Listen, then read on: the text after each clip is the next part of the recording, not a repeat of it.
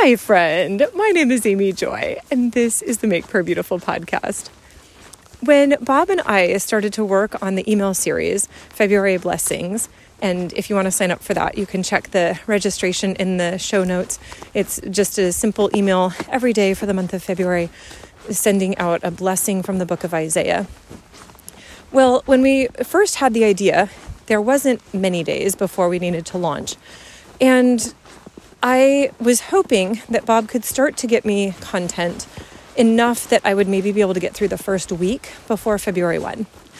And what ended up happening is that Bob was captivated by this idea, and he spent hours, probably 5 or 6 hours, maybe 8 hours, for almost a week going through Isaiah, and he would think about which verses he had prayed in the past and which ones he really loved.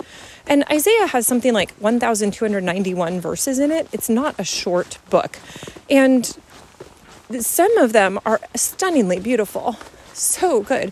When you think about a scripture like, surely he has borne our griefs and carried our sorrows, or wonderful counselor, the mighty God, the everlasting Father, the Prince of Peace, or in Isaiah 61:11 about how righteousness and praise will spring forth before all the nations. There's verse after verse that are just magnificent. And it might be the book of all of the Old Testament books that's referenced the most in the New Testament. And so I had kind of casually given this task to Bob, like, just find some verses that you like to pray. And he was like, oh, okay, I'm going to go for it. And, researched what were some of the most popular verses in each chapter and which ones are referenced the most. And then he would send me these different voice memos of him praying through the different scriptures that he had picked. And I said to him, Bob, this is amazing. Like, you are so focused on this content. What happened? And we were talking about it. And partially, I think it was just kind of the timing of his life, that there weren't a whole lot of other time factors pulling him away. But, what was fascinating is that as we talked, it would be like, this specific Facebook message from a friend really encouraged me and gave me a bigger vision about what it is that I'm supposed to be doing.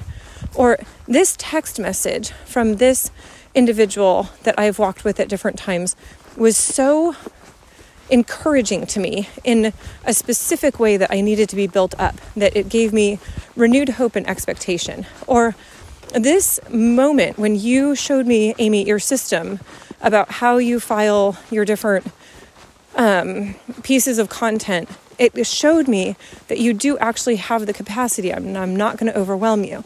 And then, maybe a comment like, oh, and I've also seen the amount of energy that you have, and I recognize that I can actually trust you, that if you're going to get tired, you're going to tell me, but you really do have a lot of energy. But I've witnessed that over the course of the last year and a half. And so we talked about these different things, and coming away, I thought, the person who sent Bob that text that encouraged him, or the person who posted on Facebook, they did not know that their simple message was going to bring about a deep work of transformation and excitement that they didn't know. They were just being like, oh, this was really great. I loved reading your Heaven book, or I really liked your 21 Days of a Feast book. They didn't know that would be, in some ways, a catalyst to help Bob move forward with excitement and energy. When I showed him my files, it was kind of like, I don't really have anything else to do. This will be kind of a fun little moment. And it was, I say that, there's always a lot more to do. That was more a statement of my fatigue level at the moment and the general situation. So don't take that as like, oh, really? Did Amy finally get through her list of questions? No, I'm never through my list of questions for Bob. It expands daily. But anyway, at that moment, that was the one thing I had to do. But I didn't think, oh, this is really going to demonstrate for Bob my overall organizational capacity. And yet it did. And so I think my point with all of this is to say, you don't know how much a single text could mean. You don't know how much glory you carry into the wider world. And so I want to bless you with the ability to be able to speak words of life and not hold back. And so, Lord, I thank you for these specific, that seemed at the time like tiny little glancing impressions, whether it be a Facebook post or a text or a kind of random conversation about systems. Lord, these created a deep and significant change.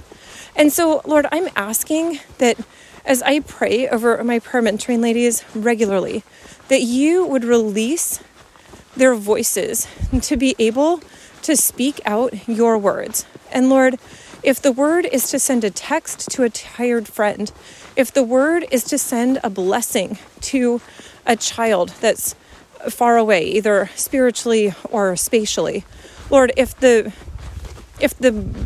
prompting that you give is to leave a voice memo for someone or to pick up a chocolate bar and drop it off on their way home, Lord, I just am praying that you would impart to your people a greater awareness of the glory that they carry and the ways that they are able to share that with the wider world.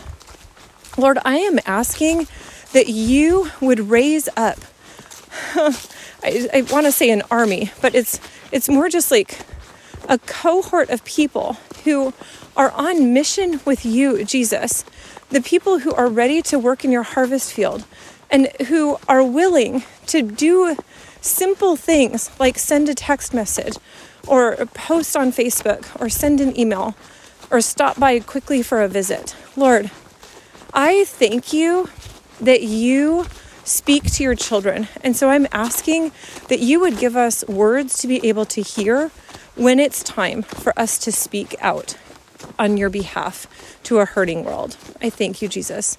In your precious name, amen.